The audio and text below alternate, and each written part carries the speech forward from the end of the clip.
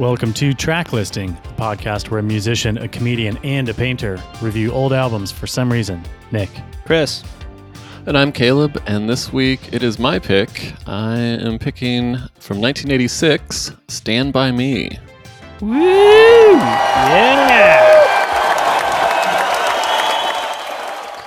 Man, 1986, my birth year. Yeah, this is going back. This is actually, we put out a call for recommended soundtracks for us to review a while ago on Instagram, and my friend Sunhee, she recommended that we do this, but this was actually not only a movie that I saw when I was very young, but a soundtrack that I owned when I was really little. I had like a collection of records. Like my parents didn't have records, but my brother and I did for some reason. We had like 5 or 6, or I don't know. And we had this one, and I have no idea where it came from. Probably like one of my aunts or uncles gave it to us, and I listened to it nonstop. So I'm very familiar with this really old, really short soundtrack. It's classic.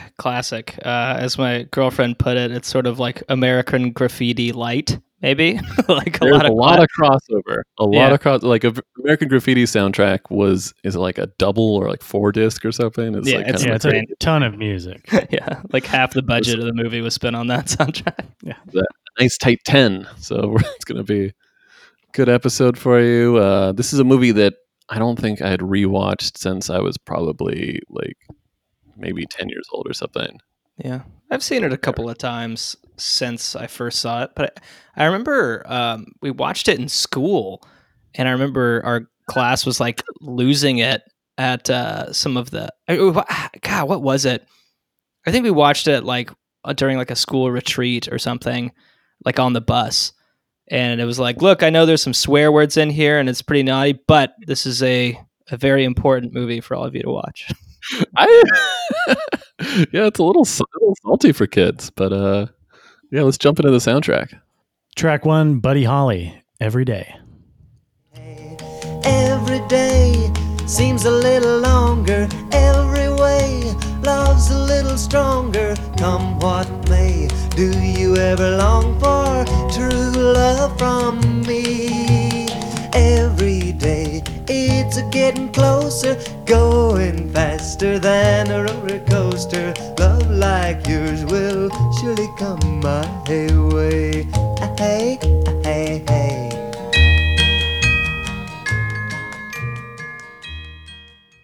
Twinkle, Twinkle. I think on one of the releases, because I think this was the B-side to Peggy Sue, it was credited to Buddy Holly and the Crickets, which is pretty funny because I think it's just Buddy Holly and like somebody slapping their leg and like a glockenspiel or something. But I was like, what's that noise? Just clapping of his thighs? It's called percussion. Right. Buddy Holly. I like Buddy Holly quite a bit. Obviously, famously died when he was only 22. Yeah. Part of that like early wave of white rock and roll, I would say. He would open for Elvis, and I think he came from more of a country western background, and he was kind of crossing over from that. But I like Buddy Holly quite a bit. Yeah, I know him from the Weezer song. And that's about no, Buddy Holly's great. I know him from the Gary Busey collection. Yeah, I haven't seen that full movie. Is it? I've never seen it. Listeners, write in. Is it accurate? Unclear. Is Gary Busey? That's like pre-losing his mind, Gary Busey too. Yeah, I think it was like maybe his first like feature that I can think of. But we'll have to watch that sometime back when we're all together. Shout out to Gary Busey's latest theatrical venture, Only Human, where he played God off Broadway. This song has been used quite a bit. It was in Big Fish, Gummo, and We Need to Talk About Kevin. So took a dark turn towards the end of that. Yeah. Honestly, so Nick, you just watched this movie for the first time. I would say this movie is kind of darker than people remember it. I remember as a kid, I was like, it stuck with me more from the disturbing, like, the body and the leeches and fucking Kiefer Sutherland. Yeah, the two scenes that like I think I remember most vividly were the vomit fest and the leeches on dick or balls. What did he rip it off from? Balls, supposedly. Ball. I mean, it was kind of interesting watching it now, like in my early 30s, having never seen it. I was just trying to think how I would have been experiencing it if I was, watching it as a kid, and I would have been freaked out by the many times that they almost get hit by a train. Yeah. Yeah. I mean, okay, so I should say this movie is set in Oregon in, I think, 1959. Mhm. And so I'm from Washington State, so it seemed very, I actually spent a decent amount of time like walking on railroad tracks in the middle of nowhere, like putting pennies and having trains run them over. So like the setting, This movie was your life. yeah, except for it's based on a Stephen King short story. The body. Yeah, all of the references are very obviously it's supposed to be in Maine. Yeah. And I think they just switched it because they were shooting out in Oregon because it was cheaper or whatever. So like a little bit the character names, the last names, Duchamp, Lachance, Yeah, they're all like Tessio. French Canadian names. Yeah. yeah, Desjardins. It's like, yeah, they're okay. And then so another thing is that I was terrified and still am of leeches because of this movie. Oh yeah. And I think a lot of like my young life, because there were constant like ponds and stuff, and I was constantly like worried about there's no leeches in the fucking Northwest. Yeah. It's good. Yeah. That's Hollywood for you. Hollywood, pure Hollywood. So I was reading up on Stephen King for this, and apparently when he was a child, he witnessed somebody get hit by a train, and he was like traumatized and in shock, and he has no recollection of it actually happening, and then his parents didn't know why he came home like shaking and unable to talk, and like, obviously this movie draws a lot from Stephen King's upbringing in his own life. Yeah, it's a little bit meta, right? Because the main character turns out to, Richard Dreyfuss is narrating the film, Yeah. and then at the end, it's the whole story is his recounting and making a book out of this whole story. Yeah, for sure. It's funny. I think that a lot of that was not. I haven't read the short story, but my understanding is that a lot of that was added into the screenplay to flesh it out a little bit. So I don't think that Stephen King's version was about him being a young writer, but maybe it was. I don't know. I think it was narrated by the main guy. It was like the Richard Dreyfuss character in the novella too. But you could be right. I need to read it. All right, let's jump into the second track. Track 2, Let the Good Times Roll by Shirley and Lee. Come on, baby, let the good time roll. Come on, baby, let me thrill your soul. Come on, baby, let the good time roll. Roll all night long. Come on, baby, yes, this is something I just can't miss. Come on, baby, let the good time roll. Roll all night long. Come on, baby, while This song is playing when they're in the junkyard hanging out, and they, ruin that old man's day after they. We should talk about who the kids are in this movie if people don't remember. Yeah. You got famous Will Wheaton, who went on to be Wesley Crusher, which is funny. When I was a kid, I was big into Star Trek: The Next Generation, and I don't think I had made the connection that it was the same kid. I'm finding out just now. Oh yeah, well that's. And then River Phoenix. Yeah. Rest in is peace. kind of rest in peace. And then Fat Kid Jerry O'Connell. Yeah. Dude. Oh, he's so great in this movie. Who turned out to marry Rebecca Romaine Stamos, right? Yeah, he turned out all right. Honestly, he turned out the best of that cast. He's doing great, man. Yeah. I love Jerry O'Connell. I think he's great. And Corey Feldman's second appearance on the podcast. He's on Cameo. We've watched some Corey Feldman Cameo videos. For $300. Get out of here. Maybe his best role. This or Goonies, I think. I was blown away how good he was in this movie. He's fantastic. Yeah, a lot of the interviews, I think, it made it seem like it was so well cast because it was Rob Reiner, who was the director. He did a really good job of finding the kids that were essentially the characters he was casting. Yeah. So it was like And he like Corey Feldman had a terrible family and was like super pissed off at them. God, man. And he apparently Rob Reiner made them all like hang out together for like a month doing improv games just to like get the Real friendship moments you saw on screen. They would recount. They were like, that was the real friendship that we actually had. And I didn't remember how troubled Corey Feldman's character was. I thought he was just kind I don't remember the ear thing at all. It's really dark. Oh yeah, he's smoking. yeah. Okay, they're also But yeah, I always thought River Phoenix sort of like took most of the burden of being the like the moody one or like, you know, the troubled one. And I watched that Rick and Morty where they're kind of playing off Stand By Me in one scene. It's like the Tales from the Citadel episode.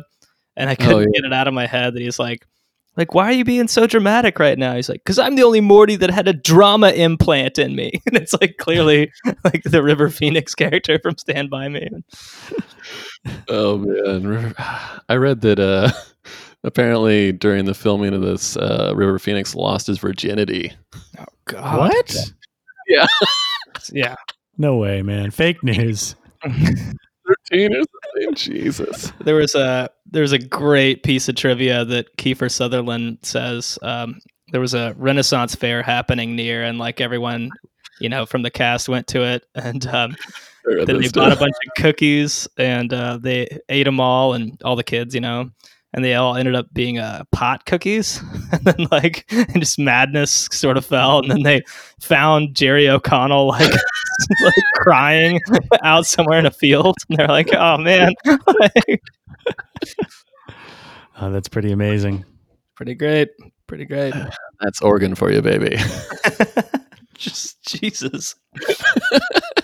Let's get a little taste of the Dell Vikings on track 3 with Come Go With Me. Well,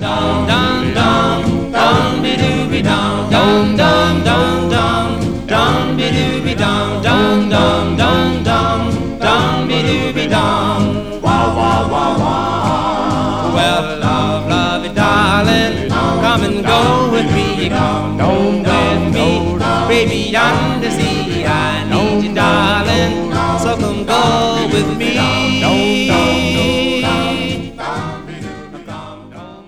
This is probably on the podcast the first appearance of what I like to call soul music's bastard child, doo-wop. Is soul music with a dash of barbershop quartet. You don't like doo-wop, dude? Come on. I mean, this is Mr. Sandman? It's not doing some of the songs we're going to hit on here are probably some of the best examples of doo-wop. But doo-wop itself, it's I don't know, it's pretty. It's funny because like we're going to be talking about a lot of music that's I maybe call it like proto rock, where it's like early days of rock and roll, where people were still trying to figure out like what rock was going to be, and it's all these influences from like, you know, obviously the blues and like gospel and country western, and I guess it's got a little bit of that barbershop quartet feel. The Dell Vikings, they're out of Pittsburgh, and I think that I read that the name they added the Dell to be like mysterious. I don't think they realized that they were calling themselves the Vikings. Oh wow! There's like, I guess there's the Delphonics that came out a couple of years after this, but that's one word. I don't know if Delphonic even is a word, but I don't think so. And the Shondells, and I don't know, something about Dell just has a good ring, just has a good round sound to it. Wikipedia says that the Dell Vikings in France are actually an anti-fascist black youth subculture with a love for American classic cars, doo-wop, and early rock and roll. That's kind of like the Japanese rockabilly scene, like that sort of thing. Yeah, these guys they apparently formed there was a bunch of people in the Air Force, and they formed, I think, when they were stationed in Pittsburgh, and they went through a few members before they became professional. But I will say it's kind of interesting. There is one white guy in this group, and it was one of the earliest like integrated rock or soul or kind of pop groups that I think existed. Yeah, this song was also in American Graffiti and Diner. Yeah. That was great. And also Joe versus the Volcano. Great film. Great One of the film. best. I also read that their original recordings were lost in that 2008 Universal Studios fire. That was so tragic. So many tapes. Tell me the Dell Vikings. Tell me the recordings were saved. No, the Dell Vikings. Oh, Jesus. dum, dum, dum. I've got good news for you guys. What's that? Track 4 is also by the Dell Vikings. Hit it. Whispering Bells.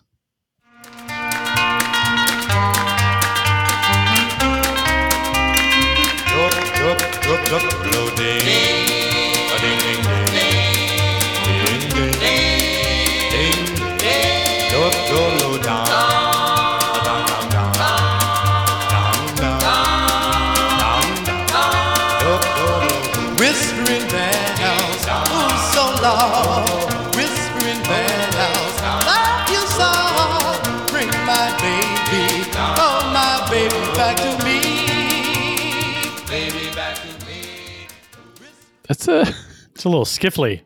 I like that song, but I cannot put my headspace in a place where you would be walking down the street and hear that coming out of a radio and be like, what is that new sound? Yeah. Yeah, it's very true. I was about to say how much I like that song, but then I was like, I would never listen to that just on my iPhone or like never put it on during a party. I think it's pretty good. It's kind of bizarre in that it has like you can hear like some early Johnny Cash like country western influence of that like country western into like rock and roll, and then you have like obviously the barbershop quartet style vocals. And I think there's some pretty aggressive saxophone that lay in like halfway through that track. Yeah, maybe. It's pretty good, but Don't tick it, don't tick it, don't. it's trying to do a lot of things. Are you a bass? Is your voice a bass, Caleb? Oh yeah, I think it probably is. Well, I'm a soprano. Nick, are you an alto? What are you? What's your Tenor. Nice. I'm just saying, we get one more man, and we can do a barbershop quartet. It's always the quartet. Oh, hey. Breaking news. This just in from stereogum.com. The Dalai Lama announces debut album, Inner World. Inner World is an album collecting various chants and mantras from the hashtag Dalai Lama, setting the Tibetan spiritual leader's words against music for the first time. It's out on July 6th, coinciding with the Dalai Lama's 85th birthday. Take that. All right. We're looking Double at you, threat. Pope Benny. Where you at? You gotta do a clapback album. First of all, I'm going to correct you on two accounts there. Oh, geez, I said Pope Benny. Pope Benny, who is the retired ex-pope. It's Yeah. Pope Francis now. Sorry. Edit And that out. secondly, in 2015, Pope Francis released a prog rock record called Wake Up. Oh, yeah. Where have I been? The Dalai Lama's put out one of the tracks from this album so far, and it's actually like pretty cool. It's very relaxing, you know. I just wanted to throw a diss track in there just to to call out another religion. Or, I don't know.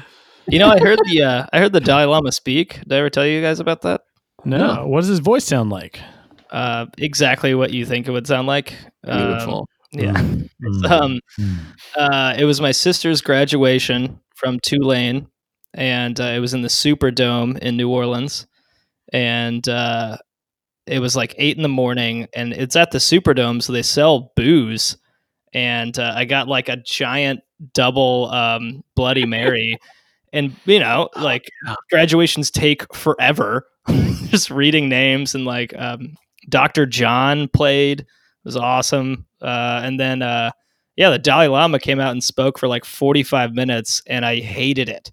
It was, I was like, oh my gosh, this is like the most important thing I'm probably going to see live.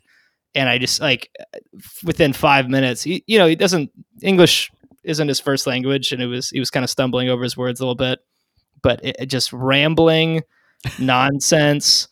Something about like, this is a new millennium. Let's make this a peaceful millennium. That was the big takeaway, but I was pretty deep into my cups by the time he started speaking. So pounding Bloody Marys. So anyway, tell you, man, these are the things that I miss about the pre-COVID era. Like just being able to get drunk in a stadium and just like heckle a spiritual leader. Those were the days, man. The days of our youth. Yeah. Thank you to Stereo Gum for the important breaking news there from the Dalai Lama. Hashtag Dalai Lama.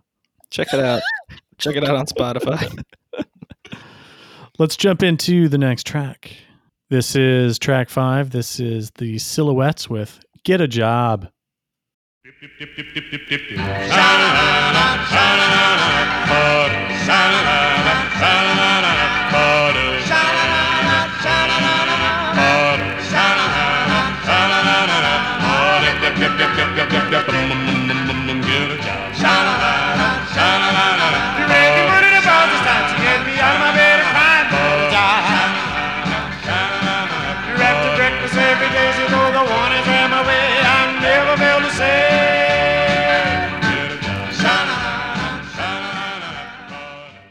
Man, still anybody out there collecting those unemployment checks still?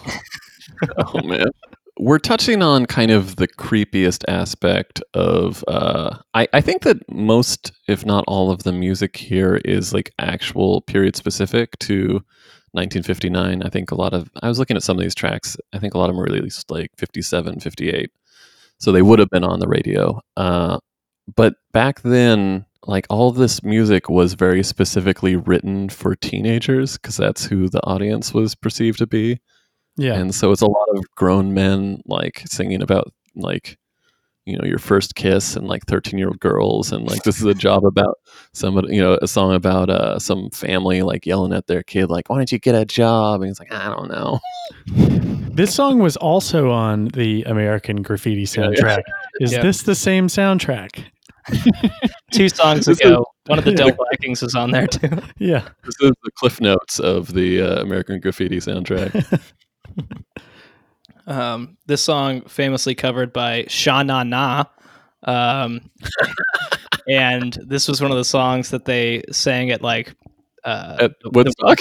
Yeah. Oh, Just yeah. Wrong crowd. Telling us to get jobs. Fuck you, Sha Na Na. And like Jimi Hendrix comes on like 2 sets later. The Silhouettes. What more can you really say? The song was also in the Trading Places soundtrack. Mm-hmm. This song's been in quite a bit. Apparently, I was looking.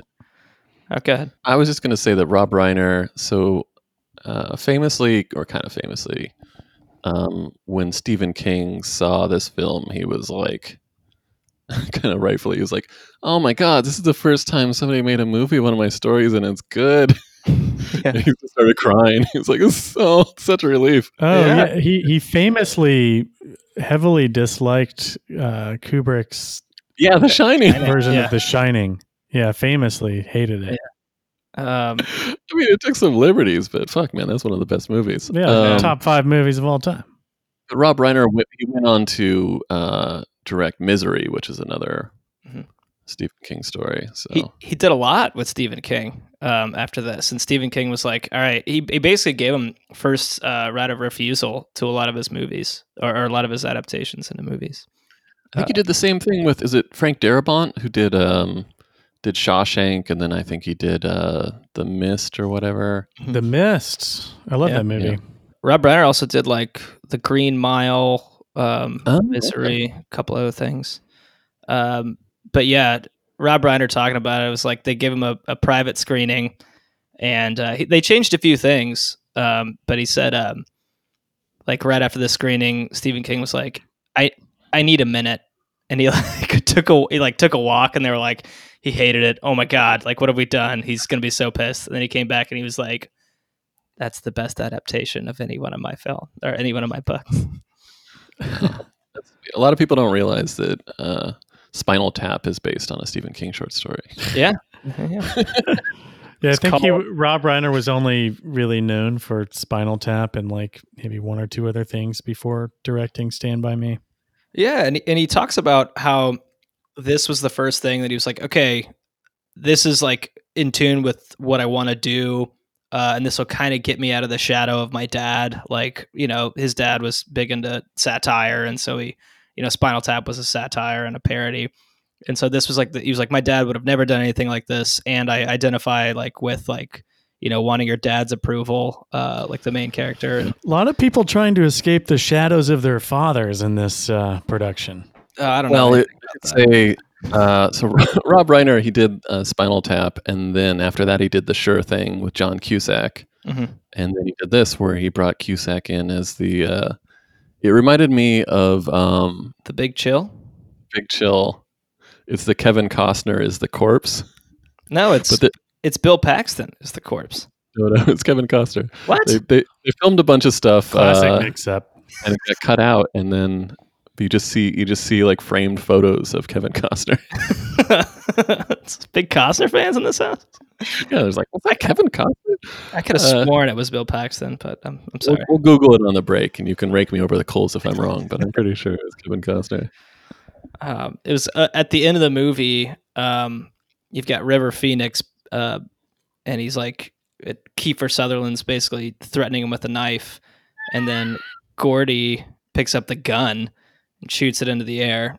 In the novella, it's River Phoenix's character that picks the gun up and, like, you know, gets Ace out of there or whatever. And then Stephen King was like, "You're right. God dang it. I should have had Gordy. It makes so much sense." And then like Rob Reiner was like, "Oh, sweet. All right, cool." Dude, speaking of like Stephen King through lines, bullies were definitely a thing in like the 70s and 80s, like much more than they are now. Yeah. But in Stephen King novels, bullies are the fucking craziest psychos in the world. It gives you a window. It's definitely just like the world that Stephen King like grew up in. Like he obviously got bullied harder than anyone we've ever known. Because like in it, they're just like homicidal bullies. Yeah, like carving into that one kid's stomach. Yeah. God. And like Kiefer Sutherland, I should say he's perfectly cast. He's so good. He's so good in it. Like the scariest fucking bully. But yeah, just like homicidal, these guys. Like when I remembered it, it's like, oh yeah, I remember them like hitting the post boxes with a baseball bat. But no, they're like stealing cars and trying to murder people. And Yeah, man. You don't mess with the cobras. Cobras. I think Stephen King is having the last laugh on all those guys. Yeah, man. Oh, but you're so right. Like River Phoenix's brother is standing right there, and then Kiefer Sutherland's like about to stab River Phoenix, and the brother's like, "Hey, man, come on." And that's all he says. You're like, dude, intervene. Your brother's about to get murdered. that's another thing is when I was remembering the plot, which I haven't seen in 25 years or something. I was like, oh yeah, there's like some sort of cash reward or something. That's why everybody's trying to find this dead kid. But no, it's just like everybody like, oh, they'll get our picture in the newspaper. Yeah. Like, what? I just want to see a body, man. It was the 50s. If we get out there first, they'll put our names in the newspaper. Yeah. I mean, I get that as 12-year-olds, but I don't get it for the Cobra Gang. Yeah. Hey, we found this dead body. I completely misremembered it, I guess. I thought it was that Kiefer Sutherland had killed the kid accidentally and didn't want them finding it, which would have made more sense. And I think I should write a letter to Rob Reiner and Stephen King. Yeah, they just didn't want to get caught for stealing cars. Yeah, We get our picture in the Castle Rock Gazette, and then we get a key to the city. it's like, who gives a shit, man. Let's do track 6, The Chordettes, Lollipop. Lollipop, lollipop, oh lolly, lolly, lolly, lollipop, lollipop, oh lolly, lolly, lolly, lollipop, lollipop, oh lolly, lolly, lolly, lollipop. Boom, boom, boom. Lollipop, lollipop, oh lolly, lolly, lolly, lollipop, lollipop, oh lolly, lolly, lolly, lollipop, lollipop, oh lolly, lolly, lolly, lollipop. Boom, boom, boom. Oh my baby lollipop. So I should say the Chordettes are 4 white ladies from Sheboygan, Wisconsin. I don't know if you can tell from the sets. You can say that. Yeah, I think it comes through, and that. Holy shit! I'm just looking at the track listing here. All these songs on the soundtrack are exceptionally short. There's not a song on the soundtrack that's over 3 minutes long. Yeah, man. This ain't no Hacker soundtrack, man. Oh, man. 9-minute Prodigy songs. A lot of people, you hear a lot of people talking about, Philly soul and certain. You don't hear about the Sheboygan sound coming out of Wisconsin, 1969. Underrated. Very underrated, my friend. And very underrated sound. Like Lawrence Welk bullshit. It's like, oh man, the widest TV show ever created. Just that polka Sheboygan sound. The song was written by somebody else, Ronald and Ruby, and performed by them. And then I think that this was the kind of the successful cover by a group that was mostly involved in a cappella, which makes doo-wop look like fucking rock and roll.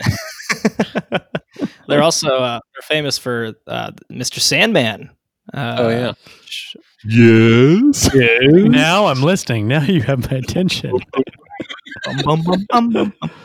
Lynn Evans Mand just passed away recently at the age of 95 on February 6th of 2020. Rest in peace. Good run. That's a good run.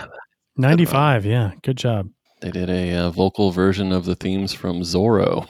Nice. Hit me with some more facts. These are excellent. How'd that Zorro theme song go? Do you remember? That's a good point. I have no fucking idea what the Zorro theme song Famous is. Zorro theme song. I remember seeing like reruns of old Zorro episodes on Disney way back in the day. Yeah. I watched all those things when I was a kid. No idea what the theme song Zorro is. 1957 and 1959 opening theme. Yeah, let's hear it. Zorro, Zorro, Zorro, Zorro, Zorro, Zorro.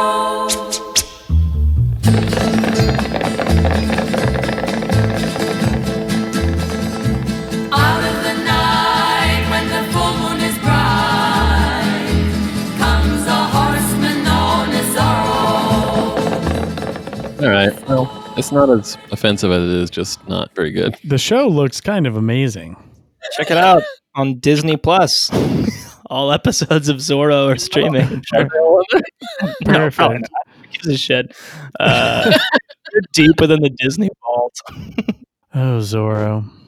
Are we up to a break yet? We are coming in hot on a break. All right. Well, before we go to a break, I should let you know that at the end of this episode, we are each going to recommend a song to the Track Listing Spotify playlist, our favorite outdoorsy song. I'm excited. I'm from the outdoorsy. Yeah. I was always an indoor kid, but I made an exception. I was an indoor kid that grew up in the outdoors, so it was a little bit of an awkward situation. And then after the break, I think Chris has a new game for us. That's right. Stay tuned. Hey, thank you guys for listening to the Track Listing Podcast. As always, we want to hear from you. Hey! Thank you for listening to the podcast. Welcome to our ad. How can they reach out to us, Chris? Well, you can find us on Instagram. That is at Track Listing Podcast. You can Gmail us. Do people? It's 2020 now. I don't know if people email anymore. But if you want Gmail, it's tracklistingpodcast@gmail.com. And rate and review on iTunes and Apple Podcasts. Yeah. And make sure to follow our official Spotify track listing playlist on Spotify. Get on that iTunes and try to balance out our one-star review. Yeah, who did that? Hey! Thanks for listening. We love y'all.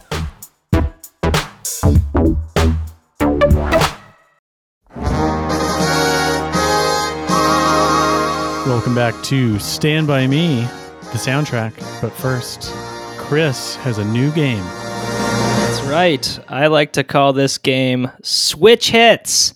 So this game, I'm going to play a clue for each of these to you guys. And, I don't know, if you're a musician or you're an artist, it takes a while to find your footing until you really hit it big. And sometimes musicians will start in a very different genre than what we know them for. So these are some obscure albums I'm going to play for you guys, these songs from these obscure albums. And you guys are going to try to guess who this artist is. This is before they were big. Does that make sense? Yes. Yeah. Ready. All right. Let's hear a clue number 1. A clue one. You could cast me in the lion's den, but they will harm me. For your grace, it surrounds me, and it sets me free.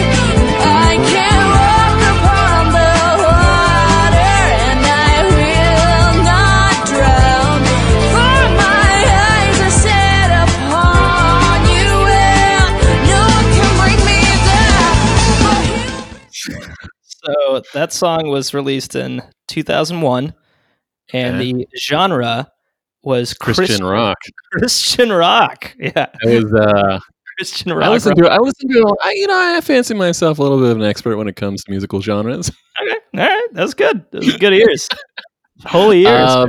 Is this a solo artist or is this a band? This is a solo artist. Yeah, you guys can Solo. ask me questions. I want you guys to figure it out together, and I'll give you some more clues. Female vocalist, Christian rock, 2000. What was the year again? 2001.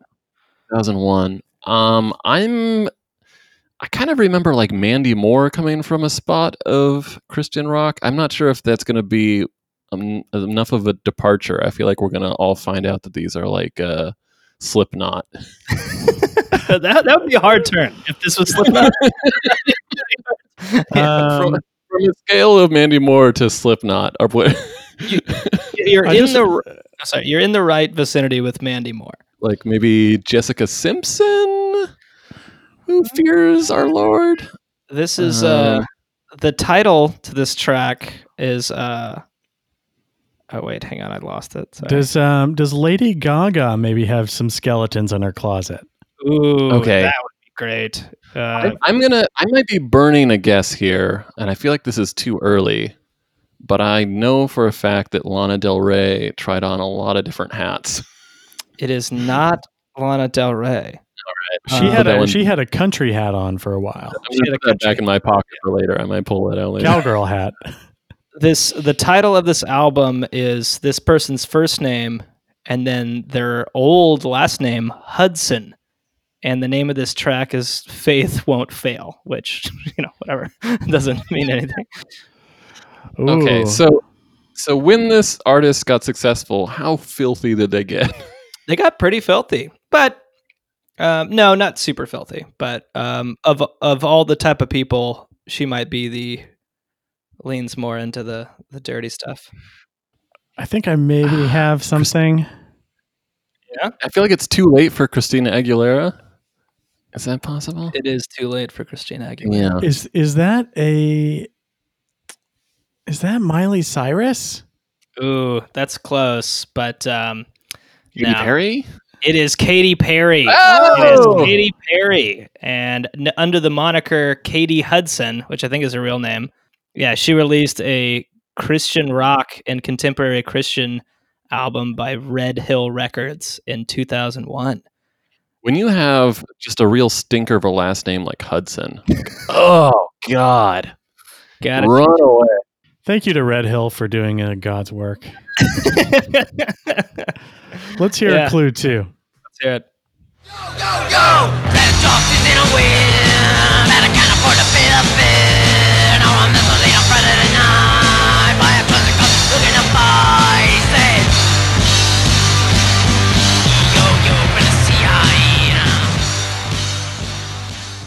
I always knew Michael Bublé was up to some weird stuff early on.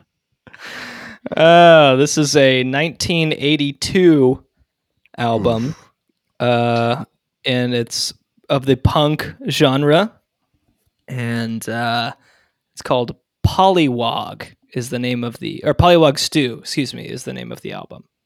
Oh. And you just heard Transit Cop by Pollywog Stew. What was that Nickelodeon show that had one of the characters was Binya Pollywog? That would be, You know what I'm talking about? yeah, Gullah Gullah Island. Gullah Gullah Island. You got it. Deep cut, Pollywog. Pollywog All right, Stew well- was the name of the album. So 1982. 1982. Is this a band that we think of as being a 90s band? They're definitely an 80s and into 90s band. 80s band. First So big pretty- hit in the 80s. how different is the genre that they are most famous for? It's debatable, but it's very different. A very, very different sound. Okay. Trying to think about synthesizer sounds. I'm trying to think of 80s into the 90s. Like, I wanted to say maybe like a Psychedelic Furs, because I remember they started out way more punk and then kind of got new wave. Could this be the Flaming Lips? No, that's too early. Too early. Not the Flaming Lips. Is this a British band? It's UK? No, it is an American band, and I'll tell you this: their album released in 1986 was by Def Jam and Columbia Records. It's a big hit. Oh, wait, is this the Beastie Boys? This is the Beastie Boys. All This right, is there we There go. we Beastie go. Boys, who are I punk. remember that they were a punk band. Yeah, I just heard them on a podcast, and they were talking about their original guitar player, and I was like, oh, I never thought about that. I used to be like a band. It was definitely. It reminds me of. I always talk about Ministry's first couple recordings, but there was definitely a thing in the early '80s in America to put on a British accent, Yeah. and you can tell that they're doing like a Sex Pistols voice. Oh yeah, everyone was emulating Johnny Rotten or something. Good stuff. Should we jump into clue 3? Let's do it.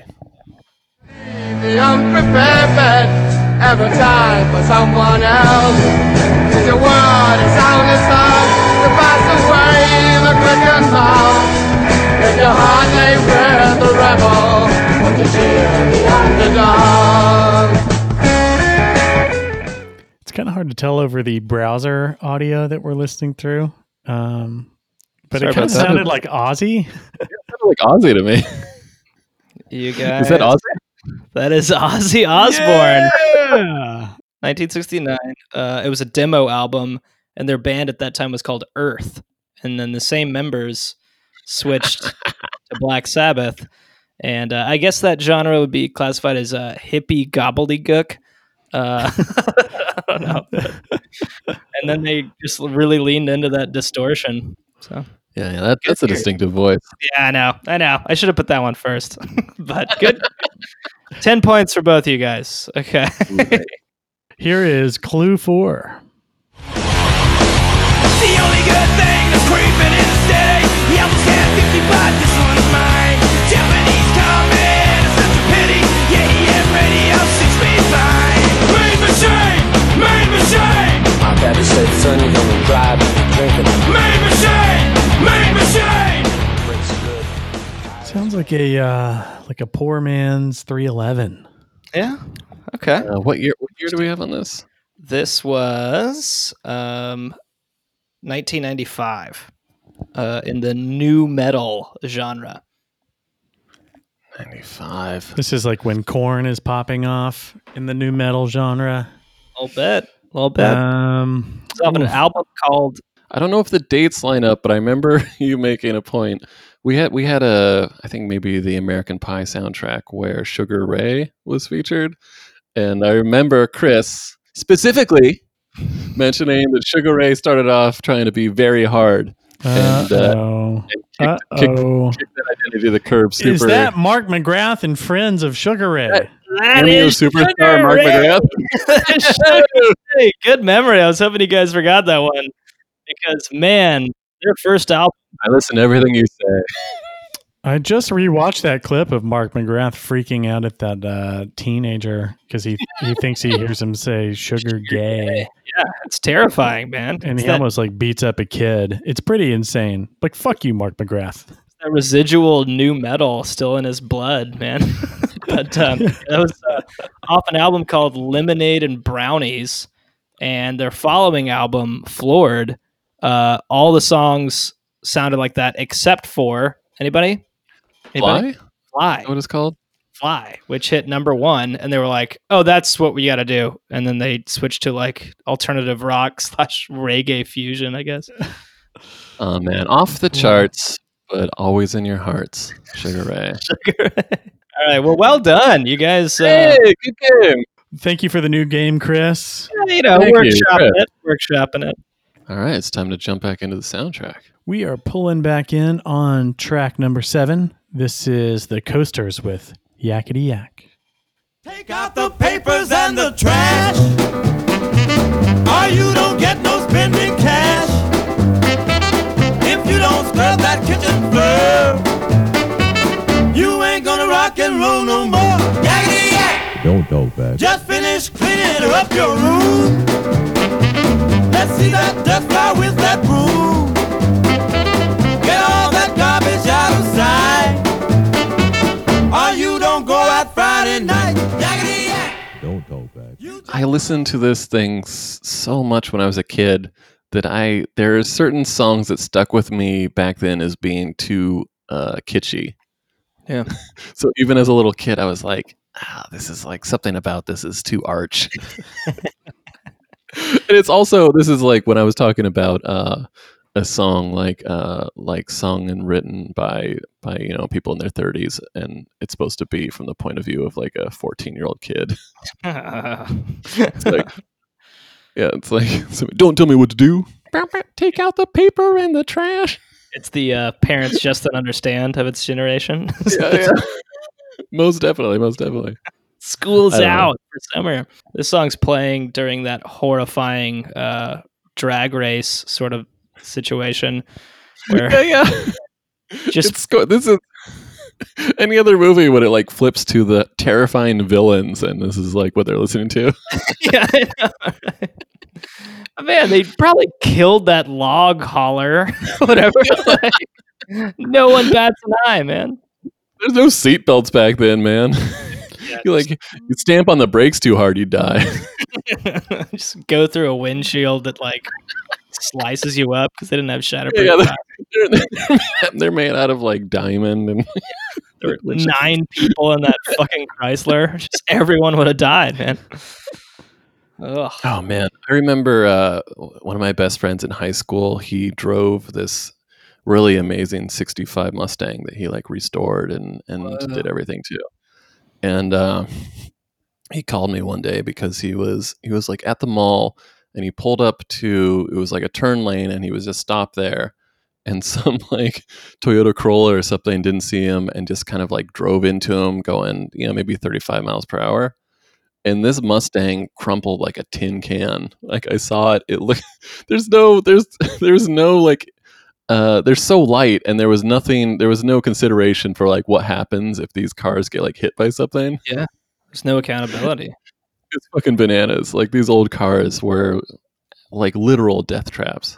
Dude, there's a great there's like how have cars improved over the years, like infographic, and then it like cuts to these like GIFs of like crash tests from like the 50s versus like crash tests now, and like a Toyota Corolla can handle like an oncoming semi, but like a Porsche Spider from like the 50s just like it just gets shredded like a roller skate or something, man. Scary stuff. Fun fact, a little bit of trivia here. The Coasters were the first group inducted into the Rock and Roll Hall of Fame. Oh, whoa. Hey, in 1987. That's rock and roll?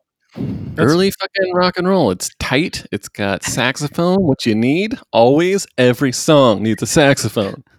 That song was featured in one of the Tinseltown Tunes clues. Do you want to remember who was singing it? Was it like Joe Pesci or something? And It was heads in a duffel bag or so. I don't know. close. It was Arnold Schwarzenegger in Twins. Shit. Take out the paper and the trash. Fantastic. Rock and roll, baby. Yeah. Let's dive into track number 8. This is Jerry Lewis with Great Balls of Fire. Kisses, baby. Feels good. Hold me, baby. Well, I want to love you like I love a should. You're fine, so kind. Got to tell this world that you're mine, mine, mine, mine. I chew my nails down and I twiddle my thumb. I'm real nervous, but it sure is fun. Come on, baby. It drives me crazy. And it's just great balls of fire.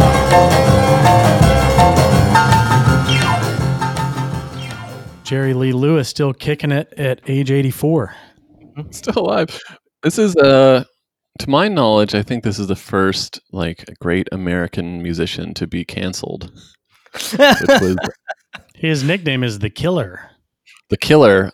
Pretty early after because he was part of the same like Young Elvis, Buddy Holly crew of like early white rockers that were touring the U.S. And then he married his 13-year-old cousin. Ah, People Jerry. People were just like, gross, Jerry. Yeah. And he was, I should say, so he was 30. I mean, I think he was like only 22, which is like, I mean, only 22. But I think that she was his third wife. Jesus He's Christ. been married 7 times. This guy's a real piece of work. Oh man, I get a lot of Little Richard vibes from him in this song. I always did. In fact, I think I thought it was a Little Richard song way back in the day. People like made a huge, maybe when I say people, it's probably my parents. I remember when I learned about Jerry Lee Lewis, it was all about like, oh, like the piano playing, this guy, he changed everything. And it's like, I was like, yeah, this was like so early in like the story of rock and roll that people weren't sure whether it was going to be the guitar or the piano or the saxophone that was really going to be the main thing. And when Jerry Lee Lewis came out, they're like, of course, it's the fucking piano. Everything's going to be people just shredding on piano. Everybody's like, no, thank you. I do remember. So I'm a huge Ric Flair fan, the wrestler from the 80s to like still kind of today. Like he still like shows up. Nature Boy Ric Flair, is that the Nature Boy Ric Flair, and he's famous for his woo, his woo. And there was some reporter asking him about the woo, and he's like, "Now where did that come from?" And he was like, I heard a song by Jerry Lee Lewis called "Great Balls of Fire," and there's a part where he just goes woo, and so I started adding that to the end of all my my interviews, all the like, what do you call it, pre-fight interviews or whatever. And so that's where if anyone was ever curious where the famous Nature Boy woo, the Ric Flair woo comes from, it's from that song. All right. No, I think that's pretty interesting. Jerry Lee Lewis, I don't like this song very much. I've never liked it that much. I think it's a combination of the cousin thing and just the fucking piano shreds. Yeah, I never knew that. That's extremely great. That was like so early on. And I mean, we're talking about in the age of like Chuck Berry getting periodically locked up. It's like things didn't, they didn't go that public. Whereas like the Jerry Lee Lewis thing like really did. I think it actually kind of ruined his career, rightfully. Oy. Well, maybe this next artist will cheer things up a bit. This is track 9. These are the Bobettes with Mr. Lee. 1, 2, 3, hey! Look at Mr. Lee. 3, 4, 5, hey! Look at him jive. Mr. Lee, Mr. Lee. Oh, Mr. Lee, Mr. Lee, Mr. Lee. Oh, Mr. Lee, Mr. Lee, Mr. Lee. Oh, Mr. Lee, Mr. Lee. I met my sweetie, Mr. Lee, Mr. Lee. His name is Mr. Lee, Mr. Lee, Mr. Lee. I met my sweetie, Mr. Lee, Mr. Lee. His name is Mr. Lee, Mr. Lee, Mr. Lee. Well, he's the handsomest sweetie that you ever did see. My heart is... Bobettes from East Harlem, New York. Originally known as the Harlem Queens. A much better name. Yeah, I know. Much better. Look, I love the sound. You got to do something about the name. Harlem Queen, come on. How about Babette's? Dude, this song, hilariously, it was originally written as a song making fun of one of their teachers. And then it's like, listen, guys, first of all, you got to change your name to the Bobettes. Second of all, nobody wants to hear a song about you making fun of. How about a song about you wanting to fuck your teacher? It's like, oh, okay. I'll be jimming some of the lyrics around. I guess we could do that. God damn. I like that track. It's not bad. It's kind of in the Berry Gordy area, era of just like, hey, sing into this can and we'll pay you just $20. Tell me where to sign. It's got that like kind of crazy good. I don't know if you'd say like a Bill Haley guitar, like kind of like some virtuoso guitar. Whoever's working on that track. This song is playing when Vern initially tells them about the dead body, which could have gone a completely different way. Like, it's funny that they're all on board to go check it out. Like, he's like, guys, there's a dead body. We got to go see it. And everyone's like, whoa, are you serious? I'll tell my mom that I'm sleeping at your house, and you tell your mom that you're sleeping at my house, and we'll disappear for a few days, and no one will know because it's 1959. Honestly, I mean, even like I grew up out in the woods, and it was kind of that like, I don't know, we all just like go to sleep at somebody's house and you just go out in the woods and just try to find something interesting. Yeah. And like my dad, he grew up in Seattle, and I remember stories of him in the summers. Like his best friend, their family had like a couple sailboats. One of them was like this little sailboat. And when my dad was like, again, not even in high school, probably 14, 15 or something, on the summer they would just jump on this sailboat and they would like go up.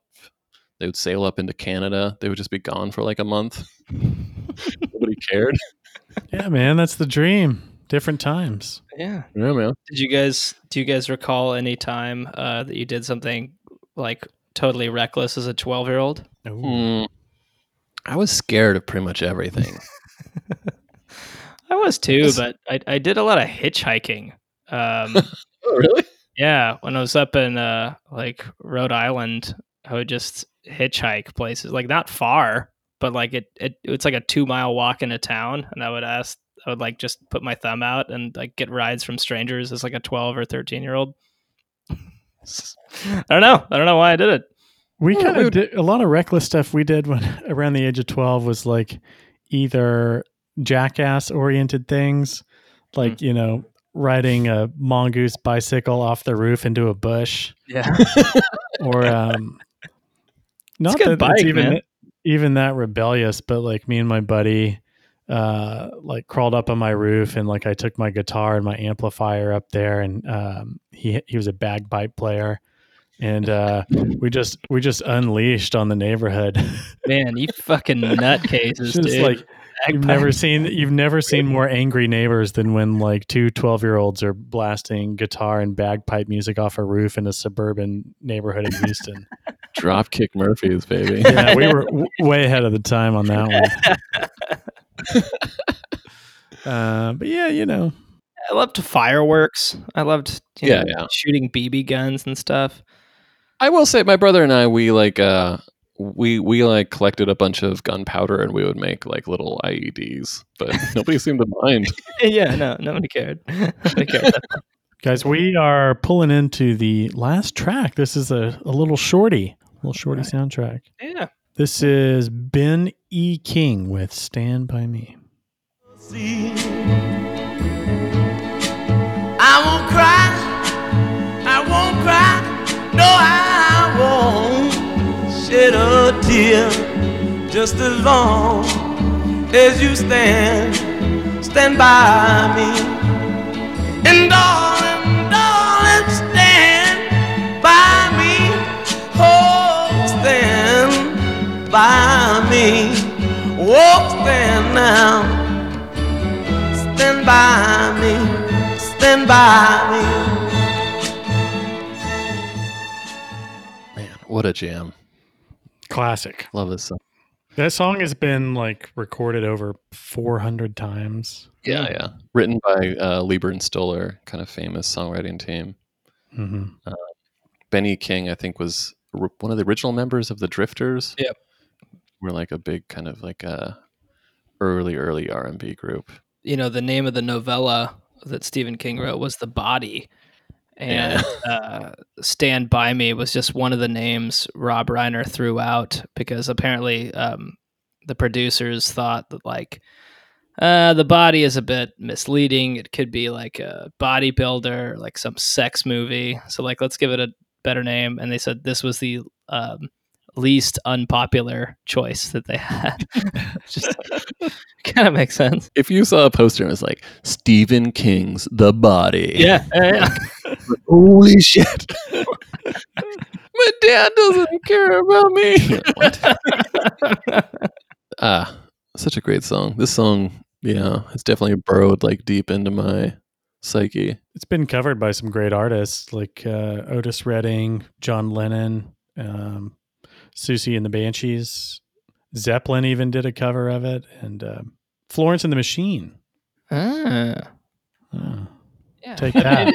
It's definitely like one of the greatest songs of all time, I'd say, as far as, I mean, bold statement maybe, but I don't know. No, the Congress entered it into their collection of awesome songs. Finally. Finally they got something right. Yeah, man.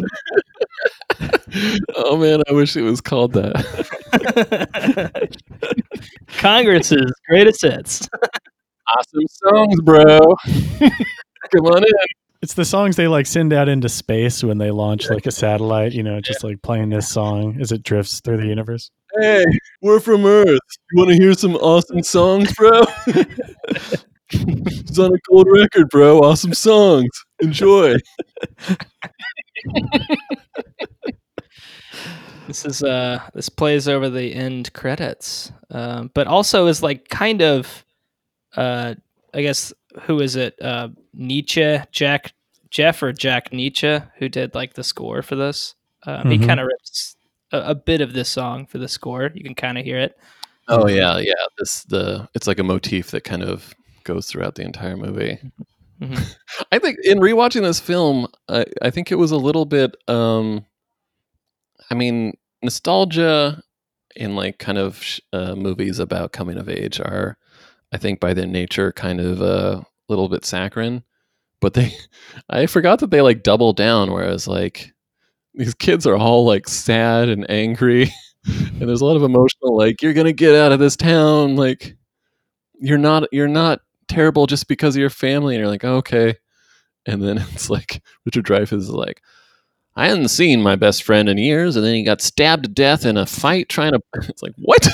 Yeah, he got stabbed at a bar, a fast food restaurant. Trying to break. He was a good Samaritan trying to break up a fight. Yeah, he's worked his way through law school, stabbed to death in a diner. Yeah, it was a fast food restaurant, which if mentioned by name would have made it so much sadder. It's he was stabbed to death at a White Castle, during his lunch break. Corey Feldman's character, where did he end up? It's he was in prison for a while, and now he's still in the town, just doing odd jobs. He basically becomes the junkyard guy. Yeah. In the novella, all three friends have died. And Rob Reiner thought it was a little too intense. He was like, "Can't, come on, man." Jerry O'Connell's. He was a fat kid when he was young, and then he grew up and he got even fatter. Oh, he's the fattest kid alive. He got so fat that he died. He's the forklift guy. He drives the forklift to the lumberyard. That's oof, bleak. That's another Stephen King trope when he's kind of oh, I remember fondly growing up in that small Maine town. Nobody ever got out of that town. They all died there. You're like, what? I'm the only one that got out, actually. Jesus. I'm the only one that got out, and I've got this shitty kid who's begging me to go to the beach at the end of the movie. It's Dad, come on. My dad's a fucking loser. He's just a minute. They're you said just a minute, an hour and a half ago, and he kind of chuckles. Yeah. And he's typing on his early. It's like an Apple, like a pre-Mac, Apple SE or something. I can't remember what those things are called. Apple II. Yeah, I instantly just thinking like he just turns off the computer. What if he was like, I didn't save. Damn it. That's the exact thing that I noticed. Yeah, he finishes the last thing and he's like, does anyone really have friends, as good friends as you do when you're 12 years old? Yeah. And he kind of smiles to himself, gets up and just turns the computer off. You're like, dude, 86. like, no! 86. I can tell you for a fact that things didn't automatically save for another like 25 years. Yeah. I still. Yeah, still. I'm old enough that I'm too afraid to close something without saving it. Oh, yeah. I back up everything to a floppy, man, just in case. All my He never relics. closes any software till it's done. Yeah. Nice pick, Caleb. That's the Stand By Me Yeah. soundtrack. Thank you guys for listening to this with me. Absolutely. Yeah, shout out to Richard Dreyfuss, who my uncle badgered one time at a party. It's pretty good. All right. Richard Dreyfuss is a huge movie star that apparently everybody hated. Yeah. Bill Murray threw an ashtray at his face. Yeah, maybe for no reason. That's Just a wiener. Who knows? all right. Well, before we get to recommendations, we do have to review the soundtrack. Chris, do you want to lead off? How do you feel about the Stand By Me soundtrack out of 15 high school friends? 15 dead bodies by a train track. Oh, Yeah. dark. I would say, I normally write down where all these songs appear, but I kind of checked out when it was like they're again on the train track, and this is also when they're walking on the train track. Oh, and this is right after they get off the train track. But anyway, this is a beautiful soundtrack. All these songs are great. It fits the movie perfectly. It's of the time. There's that thing that we always talk about, like, well, now that you have 30 years perspective, you can easily pick out what the great songs are. But a lot of diegetic, excuse me. Right. Diegetic. Diegetic. A lot of diegetic sound in it, and that the kids are listening to these songs on the radio or it's in the car, which I always love. I got to give this a really good rating. I'm going to give it a 13.5. Very good. 13.5 friends who never got out of fucking Castle Rock. I'm the only one that got out. I was one of the 1.5 people that got out. Now I'm doing odd jobs. Just odd jobs. In and out of prison. These sad, disgusting pieces of... Hey, Nick, how did you feel about this soundtrack? Having watched the movie for the first time this afternoon, thought it was great. Did you cry? I did not cry. Okay. No tears were shed. Yeah. Reminded me of a simpler time Mhm. where there were no cell phones and I could get on my bike and, bike around for a bunch of hours and just like be a free little kid and not have a worry in the world and just like go on adventures with my buddies. It was the best. Yeah. I hate to interrupt you, but I don't want to forget to say this, that kind of the central thesis at the end of the film is that you never have friends that are as close to you as you do when you're 12. You guys are like much better friends with me than I think anybody I knew when I was 12. Yeah. Oh, nice. Thank you. 0 out of 15. 0 out of 15 adult friends. And speaking for the soundtrack is great. It's like a warm blanket of great soul music and doo-wop music. No trip hop on the soundtrack, which Take a couple points a little off of bummed out by, but gonna have to dock it for that. I'm gonna give this an 11.2 adult friends. 11.2 adult friends. All right, so I did recommend this soundtrack. This is my pick. And it's funny because early rock and roll is not a genre that I actually really listen to much. I listen to a ton of soul. I don't listen to much doo-wop. So it's funny to like revisit all these songs, but they're, like I said, this is a soundtrack that I had so early that every single like note of every song is like lodged deep into my lizard brain. Even though like certain tracks I even as a kid I thought were like kind of too kitschy, and now I'll be like, oh, like Lollipop, but then like halfway through I'm just like doing the thing with Yeah. It's fucking great. This is a great soundtrack. I'm gonna give it a 13.2. Classic soundtrack. All right. All right. That'll take us straight into recommended tracks. Recommended tracks. So I'll go first if you guys don't mind recommending my favorite outdoorsy song. One of my favorite outdoorsy songs to the track listing Spotify playlist. The song that I'm recommending is actually, what year is it from? This is from 2008. A band that I really geeked out on for a few years, and then I've just kind of recently gone back to a little bit, called Ockerville River. Ockerville River out of Austin, Texas. Yeah. Texas band. Oh, yeah. This is off of their 5th album. I think it was the first single, and it's actually a little bit of a duet. It's the Ockerville River's lead singer, Will Sheff, I think is his name, and also Jonathan Meberg, who is the lead singer of Shearwater, which is a band that Nick and I saw together. Nick's friend was drumming for them at the time. Shout out to Danny Reich. Reich. This is a song called Lost Coastlines. Who said sailing is fine, leaving behind all the faces that I might replace if I tried on that long ride, looking deep inside, but I don't want to look so deep inside, yeah. Sit down on the prow to wave by. There might not be another star further on the line. And I will say that like any song that just has like the slightest hint of a croonery Morrissey vibe, I'm just like immediately in. Yeah. Yeah. It doesn't matter what it is, I'm in. That's the guy from Shearwater, and yeah, I'm drawn to it too. But this is it's definitely like white guy rock song, makes you dance like a white guy, but I'm into it. It's a little bit of a metaphor for, I think, probably being on tour, but taken literally, it's about, going through the country and seeing like towns go by as you go down a river. Yeah.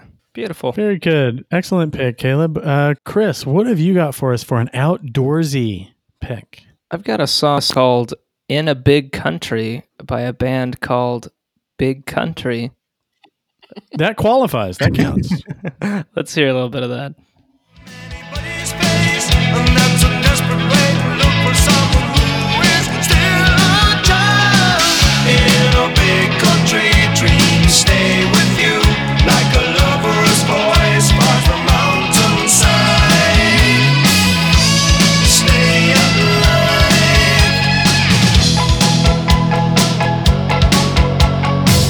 I thought that way the truth were things that really matter, but you can't stay here with every single one. That's Excellent pick. It's Some like, cool plucky sounds and some like Fleetwood Mac like little kernels. yeah. Scottish band.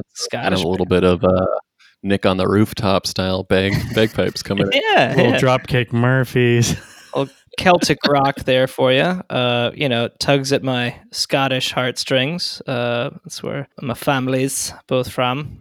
But yeah, I think it's always a big dick move to name a song after your band name on your first album too, and then like have that be your only big hit.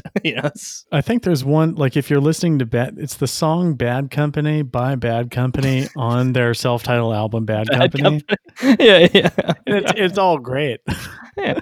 The band Talk Talk, I think one of their biggest hits is called Talk Talk off of their first album Talk Talk. Yeah. It's like, look, you feel like Big Country knew it. They're like, I think we got one hit in the hopper. They came out with like 9 albums after this, but they're like, this is going to be it in a Big Country. Let's do it. And I think it received a ton of, it actually charted higher in the US than it did in the UK. But I think that was due to MTV just was playing their music video over and over again when they were kind of. Well, probably because this is a bigger country. Yeah, that's true. Oh, that makes sense. The UK, not a very big country. Not as big. Not that big. Great jam, though. One of my all-time favorite songs. Great pick, Chris. Nikki, what do you have for us? I've got a track from 2015 This is by Dr. Packer.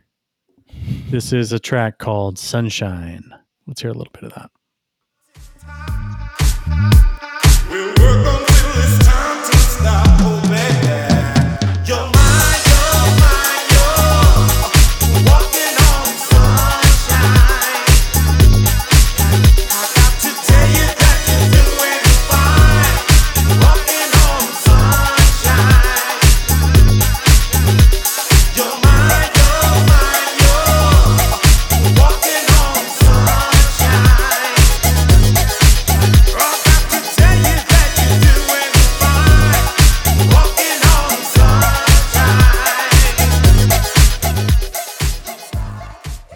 Yeah, Dr. Packer is a kind of like a DJ remix guru out of Australia. And yeah, he's on this same album. This is from the album Boogie Grinder. And the first track on the album is the song Boogie Down, which is his re-edit of the Al Jarreau track Boogie Down, which is like definitely better than the original's great, but like his version is like, you know, the jam. He definitely like enhanced it in the best way possible. Yeah. I'm not sure what he's been up to recently, but he's got some great remixes and re-edits, kind of in the Todd Terje territory of disco remixes. Nice. Yeah. I remember the first time I heard this track was when you were DJing on a rooftop. Oh, probably 2 years ago. Oh yeah, that was at Our Wicked Lady in Bushwick, which I think is hopefully going to reopen after, you know, when they're able to. Hopefully they're not one of the places that shutters. But yeah, shout out to Our Wicked Lady as well. Yeah. And your friend was playing the bagpipe right next to you, right? Wasn't that the deal? Yeah, it was kind of a weird set. The song was going good, but then as soon as he like, you know, put the drones in, you know, the place cleared out. Yeah. Okay. Cleared out real quick. They're lost. Yeah. No one understands the Dropkick Murphys. Underrated. Oh man. Oh, boy. Well, it's not lost on me that you two are some of my closest friends, and this movie was about friendship. And I don't know. When I was watching this movie, I was thinking about my own friends and like, yeah, who am I still in touch with from 12 versus like who are my friends now. So what I'm saying is I'm never going to make it out of this town. And you know, people always talk about how you kind of lose your lust for life, but I swear to God, man, if I knew that there was a dead kid somewhere, I would love to go hiking with you guys. And just try to get in the fucking paper. Yeah, man. Well, great pick. Thank you, Caleb, for bringing us the soundtrack to Stand By Me this week. Yeah. Thanks for listening. Thanks for watching the movie. Hope everyone's staying safe. See you soon.